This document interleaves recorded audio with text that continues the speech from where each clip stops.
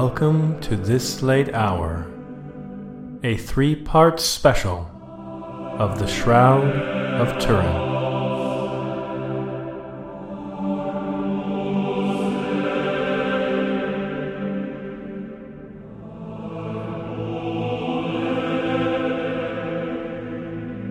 I'm your host, Casey Knowlton.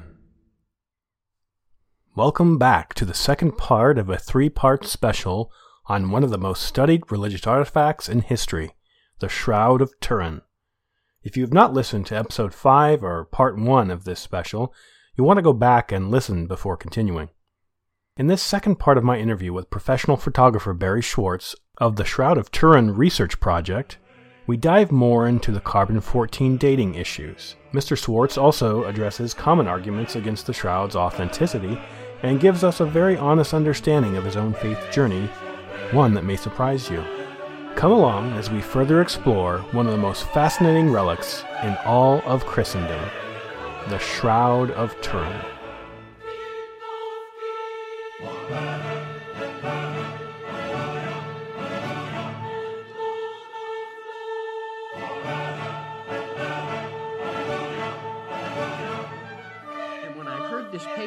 They said that the reason the carbon dating was skewed was because new material had been sewn into the cloth in that area, skewing the date to a much later date.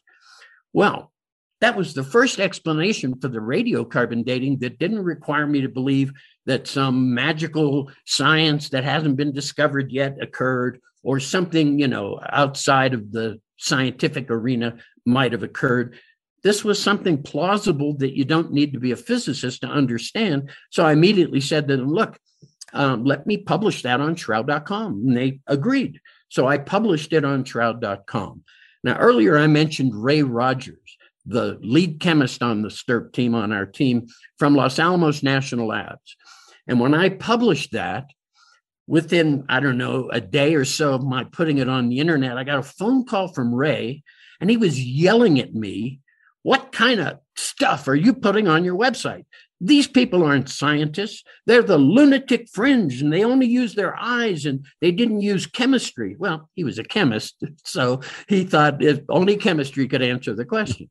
And then he said to me, look, I have a sample that was given to me in 1978 by Professor Reyes, and it was taken from just below where the radiocarbon sample was taken from. He says, and I have that in my safe, and I've never done anything with it. He says, you give me 5 minutes, and I'm going to prove these people were wrong.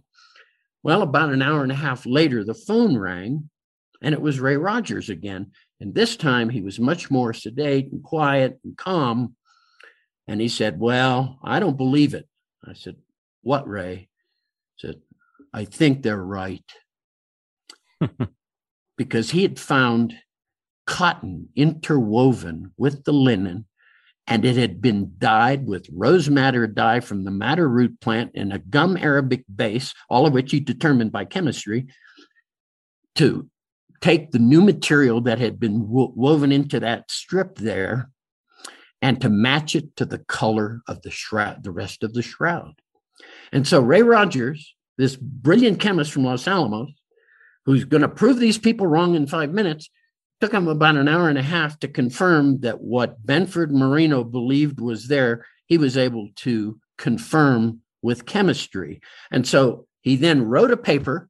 They spent 7 months putting him through the ringer before it was published in a journal called Thermochemica Acta. We all read that one, don't we? Anyway, this is one of these high-end journals that you need a PhD just to read the articles. And they published his article, and that was the first challenge in the peer-reviewed literature to the radiocarbon dating of the shroud. Now, let's go back and talk about these 3 labs for a moment, since we're on that topic. Sure.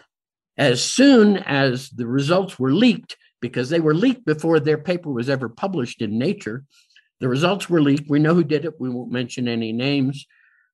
As soon as it was leaked that they were going to prove the shroud was a fake, the Oxford lab received £1 million sterling, which is about $2.5 million in 1988, £1 million anonymous contribution for debunking the shroud and to use to set up a permanent lab at the Oxford University. And here's where it really gets a little weird. They had appointed the head of research of the British Museum, Dr. Michael Tite is his name. They had appointed him as the overseer of the 3 different laboratories. And Dr. Michael Tite resigned from the British Museum as soon as that money got to Oxford and took a permanent chair at Oxford with some of that money. Now, the other thing that's weird, for 27 years, the British Museum and any of the 3 laboratories refused to release their raw data. Refused, which is unheard of.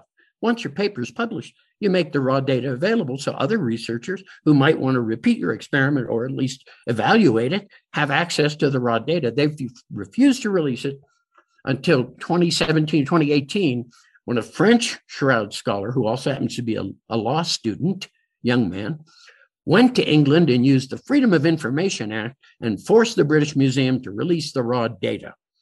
This gentleman's name is Tristan Casabianca. He then brought on board 1 expert shroud scholar and 2 experts in doing the analysis of the data itself. And they determined that that strip that was cut out of the shroud had a continuous dating at one end to the other of hundreds and hundreds of years. In other words, it was inconsistent, inhomogeneous. And so there is nowhere on the strip that they cut and dated that could be used to date anywhere else on that cloth. There was like a gradient of dates that went from one end of that strip to the other. So how can you use that sample to date anywhere else on the cloth? Now, this whole thing could have been avoided had they taken a second sample from anywhere else on that cloth, but they didn't. And so we now have 5 or 6 peer-reviewed scientific articles in credible journals disputing the radiocarbon dating. And here's what we found out once they did an analysis of the raw data. They threw away certain results that they got, because if they had kept those results, they could not have achieved the 95% accuracy that they claimed. Now, all of this is out there, but Shroud is a fake makes a great headline. Shroud is not a fake, not so much. Well, it sounds like there were countless issues with the way they tested and some perhaps sneaky things going on behind closed doors. Somebody said to me, do you mean we should follow the money? And I said, well, I didn't put it in those terms, but why not? I've heard it stated, and I know this is not your field, so forgive me if this, is not something you would know, but I have heard it in one of the many talks I've heard on the Shroud that you mentioned, they should have taken a second sample. I've also heard it said that it would have been better to take a sample near one of the scorch marks because of the fact that when you test something for carbon, you have to burn it. So I don't know if that has any. Actually, I know exactly who said that. Was Ray Rogers, the chemist from Los Alamos, who said that. Well, there you go. He suggested that they take some of the carbonized material from around those burns and use that because they'd be easier to clean because they've already been burnt. And so that it would be easy to remove any potential contaminants that might be there. So yes, that's correct. That's not what happened, but that's what Rogers said. And there would have been ample material. In 2002, they did a, quote, restoration of the Shroud. They removed the patches that had been sewn in by the Poor Clare sisters in 1534 to repair the fire damage of 1532. They steamed it to get out some of the creases, which is the worst thing you want to do to old linen. They vacuumed it, which means any future pollen studies have been eliminated because they vacuumed it. Then they removed the backing sheet that the sisters had sewn on in 1534 and sewed a whiter, newer sheet onto the back without any chemical analysis to see if that new sheet that was now been on the back of the Shroud for 20 years had been treated with anything that could be long-term harmful to the Shroud. Nobody ever did that. So the restoration that was done not only lost some data, but potentially could have put the shroud at more risk. We don't know yet how much that will do, but the side effect of putting a whiter sheet behind the cloth is it makes the image less visible. It cuts the apparent contrast. We photographers know that when you're photographing something that has some translucency, you put something black behind it. I had reams of black construction paper that I used to put behind things when I was photographing them so that I wouldn't get the bleed through the translucency. And so by putting a whiter cloth behind it, the shroud image is now, the apparent contrast has been lowered. So it's even harder to see the image now. Yeah, I was actually just thinking about that. I'd heard or read somewhere about this cleaning or restoration or whatever we want to call it. But I mean, why, given the what they're handling, would such steps be taken to handle it in such a way? Well, the story gets even worse. So they brought in a woman from Switzerland who was a textile expert, and she and her assistant handled the shroud for 32 days with no gloves, no hairnet, no mask, no protective clothing, touched with their hands at every square inch of that cloth. So people always talk about DNA. We watch it solve a crime in 43 minutes on TV every time. Well, why don't we do DNA on the shroud? Well, contamination. And I've always said that, I left my DNA on the shroud, and I happen to be a long-haired Jewish guy like the man of the shroud. And anybody who's touched it, breathed on it, leaned over it, repaired it, every one of the sisters that repaired it in 1534, all of us left our DNA on that cloth. But that's completely overridden now by the fact that the textile expert in 2002 that did the restoration handled every square inch of it with absolutely no protective clothing or gear at all. So I always say now, if we were to do a DNA analysis of the man of the shroud, we'd find he was a Swiss woman. Yeah, it just seems a rather flippant kind of approach in handling such an important artifact. Well, I'll tell you what, and I'm sure that this didn't win me any friends in Turin when I posted this page. There's a page on shroud.com called Comments on the Restoration. And about a dozen prominent shroud scholars of every ilk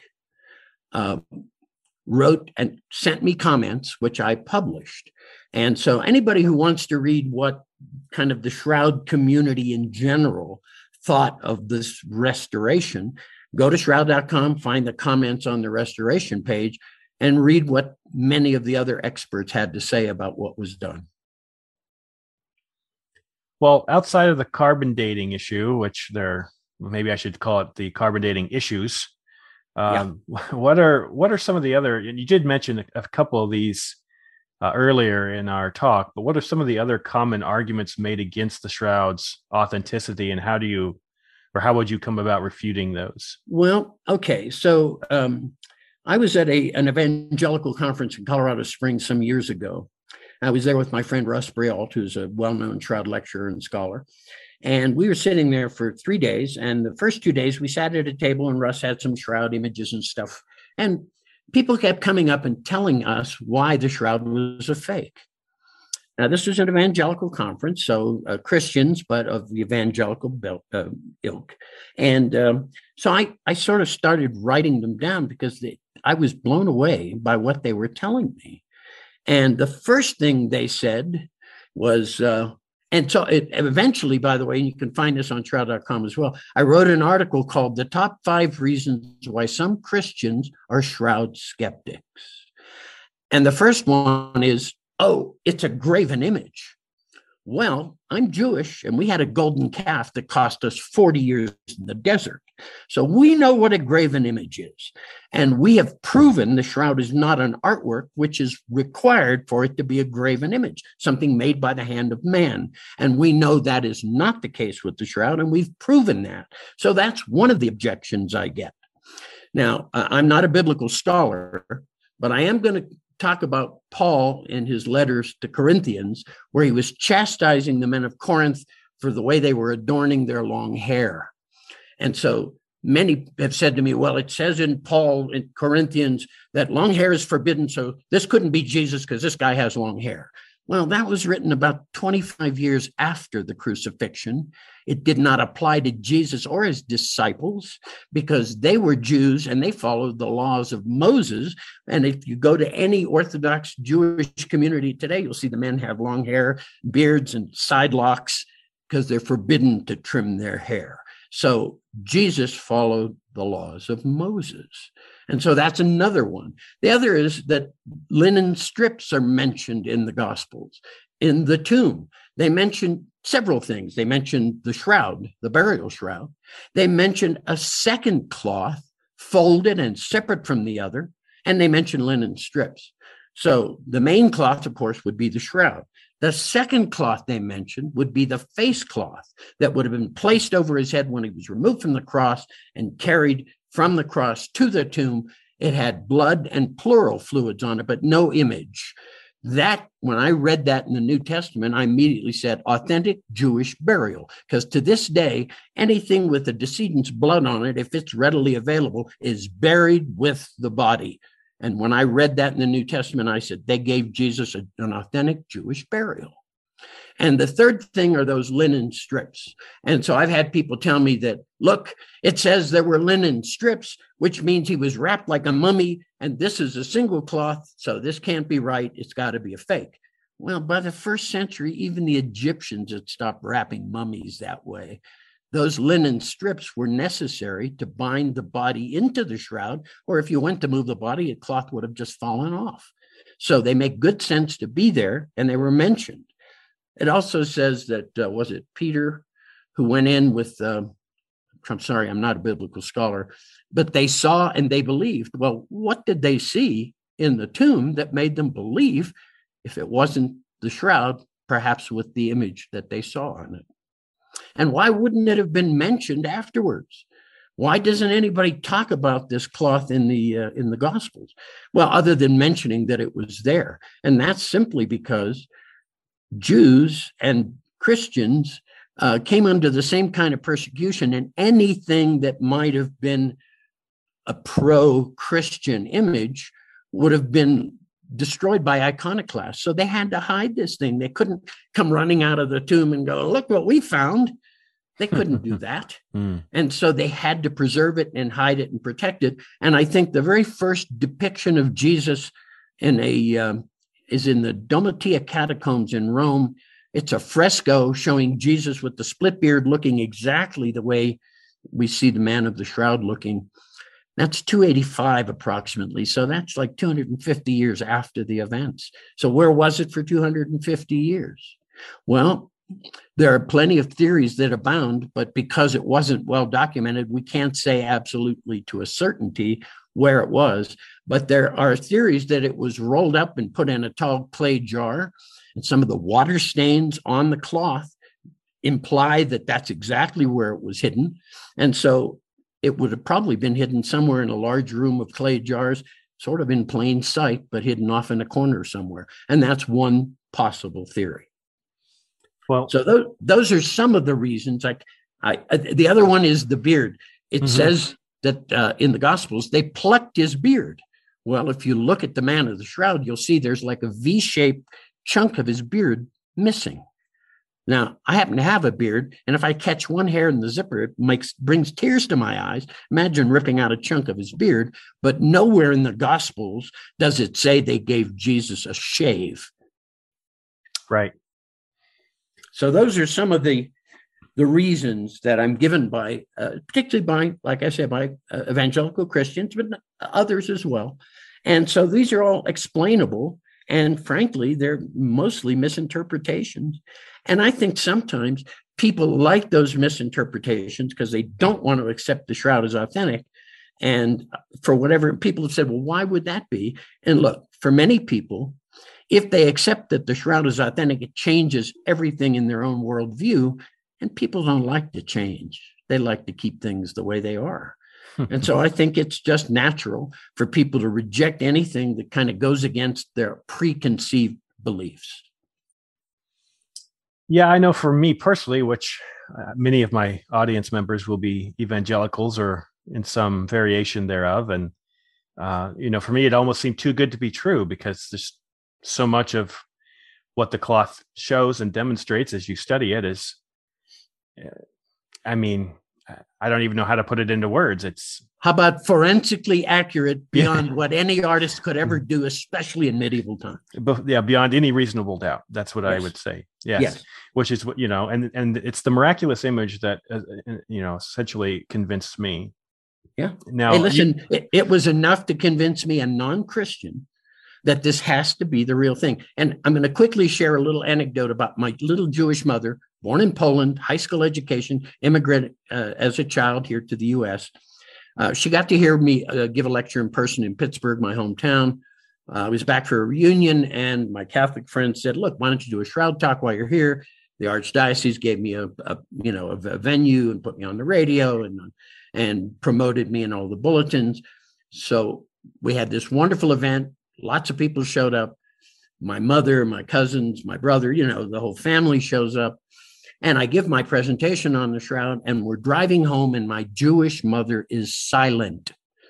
Frankly, when a Jewish mother is silent, be afraid. And so I was, wondering what she was thinking. And so I finally turned to her and I said, "Mother, what do you think?" And she said, "Well, of course, it's authentic."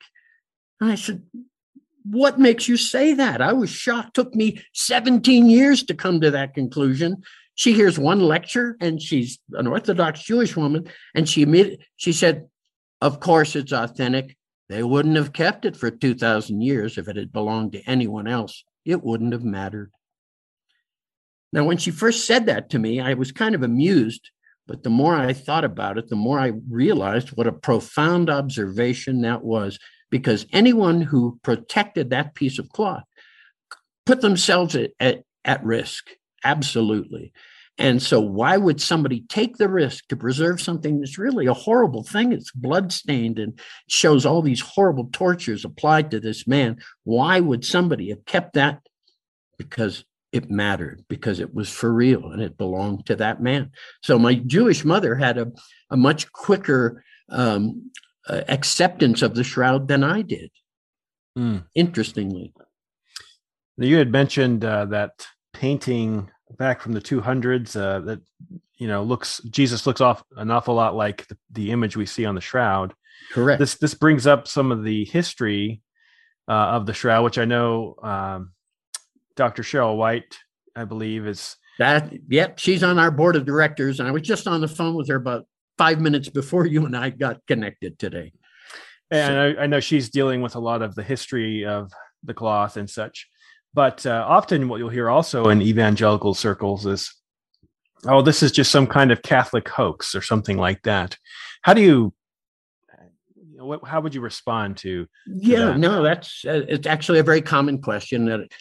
And by the way, that's one of the other 5 things that I'd forgotten to mention earlier in my 5 reasons why some Christians are shroud skeptics. So I always tell my audience when I hear this, so somebody tell me, when did the Catholic Church come into control of the Shroud of Turin? And the answer is 1985.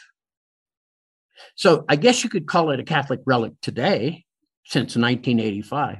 But before that, it was owned by the Savoy family, the ruling family of Italy, for over 500 years, and it did not belong to the church. Now, the Savoys put it in Turin in 1578 and made Turin the custodians of it.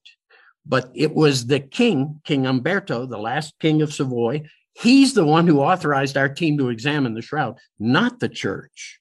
They didn't have the authority to do that. Only the king could do that. But when he died in 1983, he decided in his will not to leave it to the church as an institution, because he understood it would take 130 cardinals to vote on anything, and we know how that can be. And so he understood that. He decided it should be left in the hands of one person, and he left it to the living Pope. So that was John Paul II at the time. And when he passed, it went to Pope Benedict, and now to current Pope Francis, and they are the legal owner of the shroud. So one could call it a Catholic relic from 1985 on, but before that, it did not belong to the church, and the church had no say over what was done with it or to it. So, as a Jewish man, I guess there are days when you must marvel at how you ever ended up speaking about the authenticity of what we would presume is the burial cloth of Jesus Christ. Yeah. So, when did you shift from skeptic to believer concerning the cloth, and was there a one piece of evidence that had most convinced you? Okay. First of all, let me say that just to be clear, I'm still Jewish. I'm not a Messianic Jew, and I do get evangelized about twice a day, every day of the week, which is fine. I mean, at the beginning it was a little off-putting, and I thought, I'm going to get evangelized a lot. And then I came to realize that's an expression of love. I mean, I'm not offended by that. I understand why people feel that way. But from my standpoint, it was 1995, and I was still not sure. I knew it wasn't a painting or a sculpture or a photograph. I knew that. But I wasn't sure yet it was authentic because the blood stains on the shroud remain reddish in color, and old blood turns brown or black pretty quick. And that was sort of the stopping point for me. And I was on the phone with Dr. Alan Adler, who was a blood chemist, who was a member of the STURP team, and the third Jewish guy on our team, by the way. And I was on the phone with Al Adler in 95. And he told me that he had pretty much come to accept it's got to be the real thing. This is another Jewish man. And I said, well, nobody's answered the question about the red blood. And he got upset with me. He said, didn't you read my paper? And I said, yeah, but that was 20 years ago. And you're a chemist and I'm not. And so maybe I read it and didn't get it. He said, well, look, when I did the chemical analysis of the blood, I found a high content of bilirubin. Bilirubin is not a Jewish guy from New York, by the way. Bilirubin is a compound that comes out of the liver when somebody's beaten and tortured and goes into hypovolemic shock and doesn't get enough fluids. And so it's a compound that comes and it gets into the bloodstream. And according to Adler, it's a hemolytic agent, which means it breaks down the cell walls of the red blood cells, releasing the hemoglobin, and that's why it remained red forever. That was the turning point, the tipping point for me. That was the last question I had, and I took Al's word. Now, there are some people in more recent years have disputed that only because the testing that's available today is far more substantial and more accurate and more in-depth than what Adler had available to him back in 78. But basically, that was, for me, the tipping point and said, okay, I no longer have anything to dispute. This has got to be the real thing. And that was 1995. And like I said, it was just some months later that I got the idea to build the website, and shroud.com became the fulfillment of that obligation I felt for being in that room. Now, this pushback about what people saying, well, the technology now is so much more advanced as far as testing the blood. I agree. Yeah, but I mean, that would assume we would be able to test it again. Well, there's the crux of the matter. Now that it's owned by the living Pope, it's been 44 years since we did our in-depth series of tests, non-destructive tests. And no one has been given permission to do any further testing since then. And even I would love to see some of the newer instruments that are available. I mean, now we can do spectral analyses with a small handheld instrument. And, people have said, well, those STURP guys were a bunch of religious fanatics, which of course isn't true. But I have to point out to people that if I have an instrument in my hand and I point it at the cloth and I take a reading and can publish the data that instrument has provided, that instrument doesn't care if I'm Christian or Jew or Muslim or pagan. It doesn't matter. The data, the science, the scientific data that is published now is where the real answers lie. And that's where I was convinced I wasn't convinced by somebody talking to me and, trying to convince me that I should follow this. No, it was the science that brought me to my conclusion. It's got to be the real thing. And look, I don't have a problem with it. Like my mother said, of course they kept it. It belonged to somebody so important. Think of the impact he's had on our world to this day, more so than when he was alive. And so I can understand that this was preserved and why it was preserved. And I believe that that cloth in Turin is that cloth that wrapped his body. So this is obviously kind of I don't know how to quite word this question based on some of the comments you made. And so forgive me if I stumble over it a little bit, but no problem. So how, given everything you know about the Shroud, doing the website and obviously speaking with me and many other, over the years regarding this, admitting that the blood evidence is what ultimately shifted you to really seeing this as authentic. It was like the last piece of the puzzle, really. How, because you've just, very graciously admitted, hey, I'm still an Orthodox Jew. Well, I don't practice, so I'm non-practicing. Okay. I was raised Orthodox. Okay. So given everything you know about the Shroud, how has that sort of informed your own faith? Because you've stated, hey, I'm not a Christian, I'm not a Messianic Jew. So for you, like, how can you sort of help us along in understanding that? Sure. No, that's a very good question, a very valid question. So I'm glad you asked. So after I accepted the Shroud was authentic, I've spoken in cathedrals in Europe, stayed in monasteries, spoken in churches, spoken to every denomination you can think of, including Messianic Jews and Coptic Christians.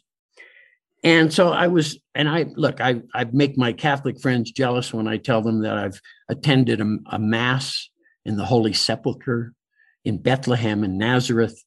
I traveled to Israel all my life.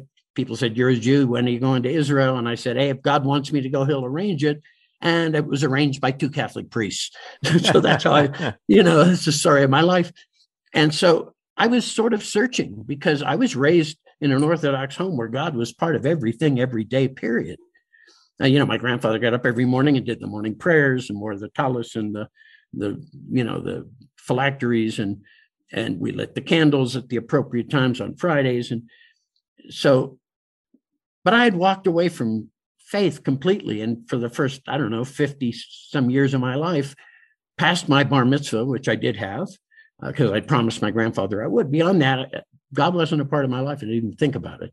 But then because of the Shroud, it kind of forced me to consider it. And I was looking externally. That's why I went to these masses, why I listened, and why I tried to inform myself as to what all of these other faiths and the way they sort of spoke with God and dealt with God. And none of it seemed to connect for me. And then one day I realized that I was looking in the wrong direction. And so I sat myself down and for the first time as an adult, searched within my own heart for what I believed. I didn't even know what I believed. But when I searched in my heart, I was shocked and found that God had been there all along, just waiting for me to acknowledge him. So how many Jews can say it was the Shroud of Turin that brought them back to their faith in God? I can say that. It was because of the Shroud that it forced me to confront that belief. Now, like I said, I'm not practicing, and I have attended services of many different denominations, and all of them are beautiful and wonderful. But I'll tell you what I've learned, that the answer to faith is not on that piece of cloth, but in the eyes and hearts of those who look upon it. And even Jesus said the kingdom of God is within us. And I have to agree, because that's where I reconnected with God. When I looked within myself, that's where I found God. So it wasn't an external thing at all. And so, yeah, I mean, it brought me back to my faith, not in an Orthodox practicing way, But God is now a part of my life as much as he is for any other Christian or Muslim or any other person of faith. And the shroud did that. Well, given the enormity of evidence surrounding the shroud, why do you think there are so many, even in churches, that still reject even the possibility of it being the authentic burial cloth of Jesus Christ? Well, I said earlier, first of all, people, once they've made up their mind about something, they really don't want to change. I mean, that's evident all over the planet these days. And so I think that it's more convenient to just stick with what you've got and don't want to change. Because look, in the cases of many people, particularly those who might be atheists or agnostic or whatever, accepting the shroud as authentic completely changes everything that they've thought about for the last, adult years of their lives. And so I think some people just prefer not to want to confront it because it's going to cause them to have to rethink a lot of things that they've taken for granted, perhaps for most of their lives. The other thing is this. I've debated a number of the skeptics, and, it's kind of laughable. They don't want to debate with me anymore because I can quote all the science and they can't. So they've decided that I'm the wrong guy to debate when it comes to the shroud science. But they do the same thing. They mention a couple of things that skeptics always bring up, and then they immediately accuse the shroud team, the STURP team that I was a part of being a bunch of religious fanatics. And of course, that's completely false. That's not true at all. People have chastised me for not publishing the religious affiliations of the team members on the list of our team members that are on our website. And I would have to first know their religious affiliation. And I do know who the Jewish guys were. Vern Miller and I were good friends. He was the chief scientific photographer. I knew he was Mormon. Ken Stevenson, who was on our team, is evangelical. And so I knew that because he was very open about that. But the rest of the guys, a lot of these guys are from Los Alamos and Sandia Laboratories, both weapons laboratories. These were not a bunch of religious fanatics. Did they have faith? Yeah, but they kept it to themselves because the science is what we were there about, not about faith. And like I said, the instrumentation we used collected the data that we published so that we couldn't falsify the data with our own personal biases because those instruments did not have a personal bias. And so I think that people are going to reject it or accept it. I've also seen people who heard one of my lectures and told me that I helped bring them back to their faith. I mean, those are the unintended consequences of simply telling the truth. And that's all I have to worry about. People say, oh, well, you know all this stuff. Look, my job is easy. All I have to do is get up and be honest. I don't have to make up any stories or twist anything to fit any preconceived notions. Nobody was a bigger skeptic than I was. But the evidence is there that convinced me it's got to be the real thing. And I don't have a problem with that. I don't have any problem with that at all. And so, but other people seem to. So, but I don't worry about it. My job is simply to be honest, tell people what we know about it, and allow them then to make up their own minds. If you read the opening paragraph on shroud.com, it's probably the smartest thing I ever wrote, and I wrote it 26 years ago. It says, we believe that given the facts, you have to make up your own mind about this. So we're not trying to convince anybody of anything. And that's why I believe the website has been successful. Scientists can come there and not feel that somebody's pushing religion at them. People of faith can come and not feel that we're excluding them over the science. Right. It's there for everybody. And let me just point out, we don't put trackers or cookies on anybody's site. We do not monetize our visitors. We have no advertising on the website. That's why I formed a nonprofit organization to fund it so that we wouldn't have to have advertising. And so it's a place where you can come and remain anonymous and study as long as you want. And like I jokingly said earlier, if you're coming to shroud.com, pack a lunch and a snack, you'll be there a while. But at the same time, it's a place where you can come and you can study this at your own pace with nobody pressuring you in any direction other than here's the evidence, make up your own mind. Well, are there any other elements unique to the shroud that you'd like to touch on before we start wrapping up the interview? Not really. I mean, we've covered the most critical one, I think, was the radiocarbon dating, which, of course, has been the bane of all of our existences for the last 30 years. But at the same time, it took 27 years just to get our hands on the raw data from the 3 labs. And like I said, what they determined was they excluded certain readings. If they had kept those readings, they could not have achieved a 95% certainty that they claimed in their paper. So what can I tell you? Those are facts. I'm not making any of that up. And the business of the gentleman from the British Museum, it's all a matter of public record. It's in the British press. So we're not saying anything that is not true. These are all facts that have occurred over the years. But I will say this, kind of a final thought on the carbon dating. I believe they understood that that the Shroud of Turin would put radiocarbon dating on the map. And it certainly has. So they were very successful in that respect. Anytime you read anything about radiocarbon dating, they always mention that this is what debunked the Shroud of Turin.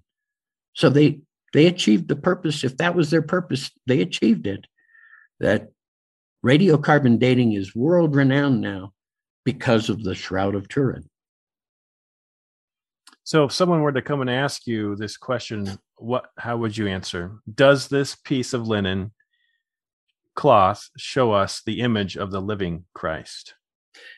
Well, according to the forensic pathologists and medical examiners who have studied the shroud, the man on the shroud is dead. So people say, well, it must be a resurrection-related image. And I always say then, well, let's call it a pre-resurrection image, if that's the case. But we, as scientists, we cannot really comment on the resurrection event. Nobody witnessed it. We don't know what the mechanism of resurrection is. And look, God can do it any way he wants.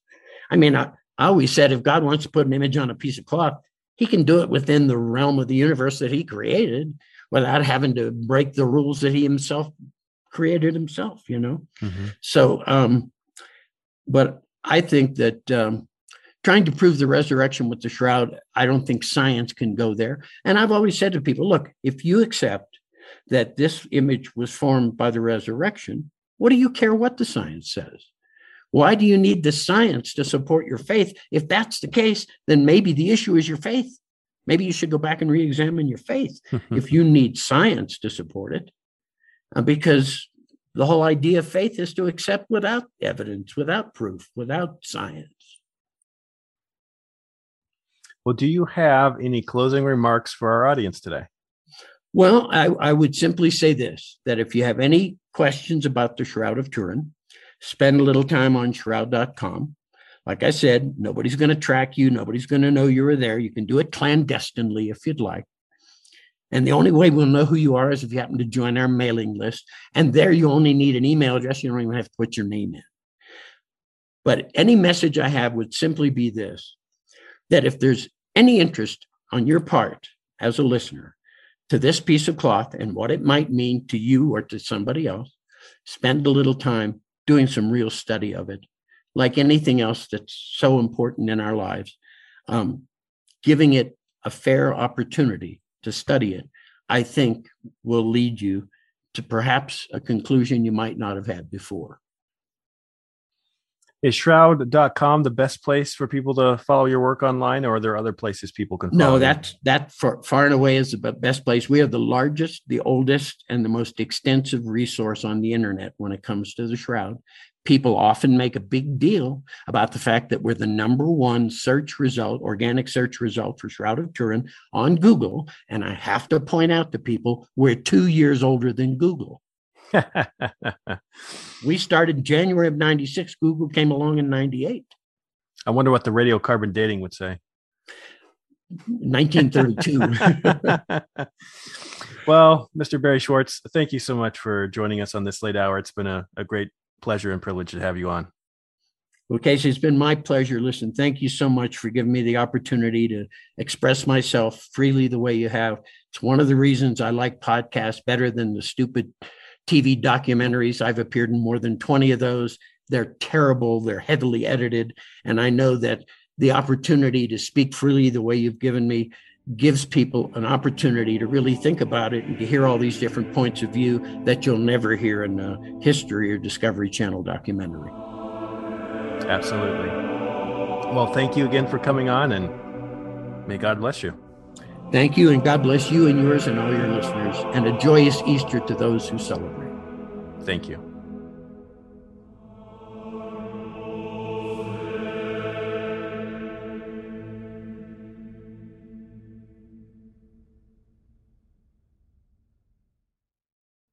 I hope you enjoyed my special two-part interview with professional photographer Barry Schwartz of the Shroud of Turin Research Project. As it will likely come as no surprise to Mr. Schwartz, I have a much different interpretation about the implications of the miraculous image left upon this ancient piece of linen, which I will share in the next and final episode of this special. I will add that it may be of interest to our guest, Mr. Schwartz, to know, in reference to our discussion about Jesus' facial hair, that the Gospels actually never mention the plucking of Jesus' beard. In fact, the Gospels give no real description of Jesus' physical appearance at all. The verse Barry was thinking of comes from the book of Isaiah, chapter 50, verse 6. It states, "I gave my back to those who struck me, and my cheeks to those who plucked out the beard." What's so fascinating about that statement is it was written some 700 years before the life of Jesus. I want to thank Mr. Schwartz for giving us special insight into the Shroud of Turin and for sharing about his own faith journey. You can find all you want to know and more about this ancient piece of linen at www.shroud.com. Don't forget to pack a lunch and a snack when you visit, because you might just be there a while. If you are enjoying these podcasts, please give the show a 5-star review on iTunes or wherever you listen to your podcasts. If you'd like to support the show, please follow the link in the show description, where for $5 a month you can get monthly long-form bonus episodes. If you have questions or comments, please send me an email at thislatehhourpodcast@gmail.com or visit our Twitter @KCMilton or the Facebook page This Late Hour. Thank you so much for joining me for this 6th episode of Season 2 of This Late Hour. Join me next week on our Lord's Ascension Day as we finish this special 3-part series on the Shroud of Turin. Stay on the alert, dear Christian. Until next time, God bless.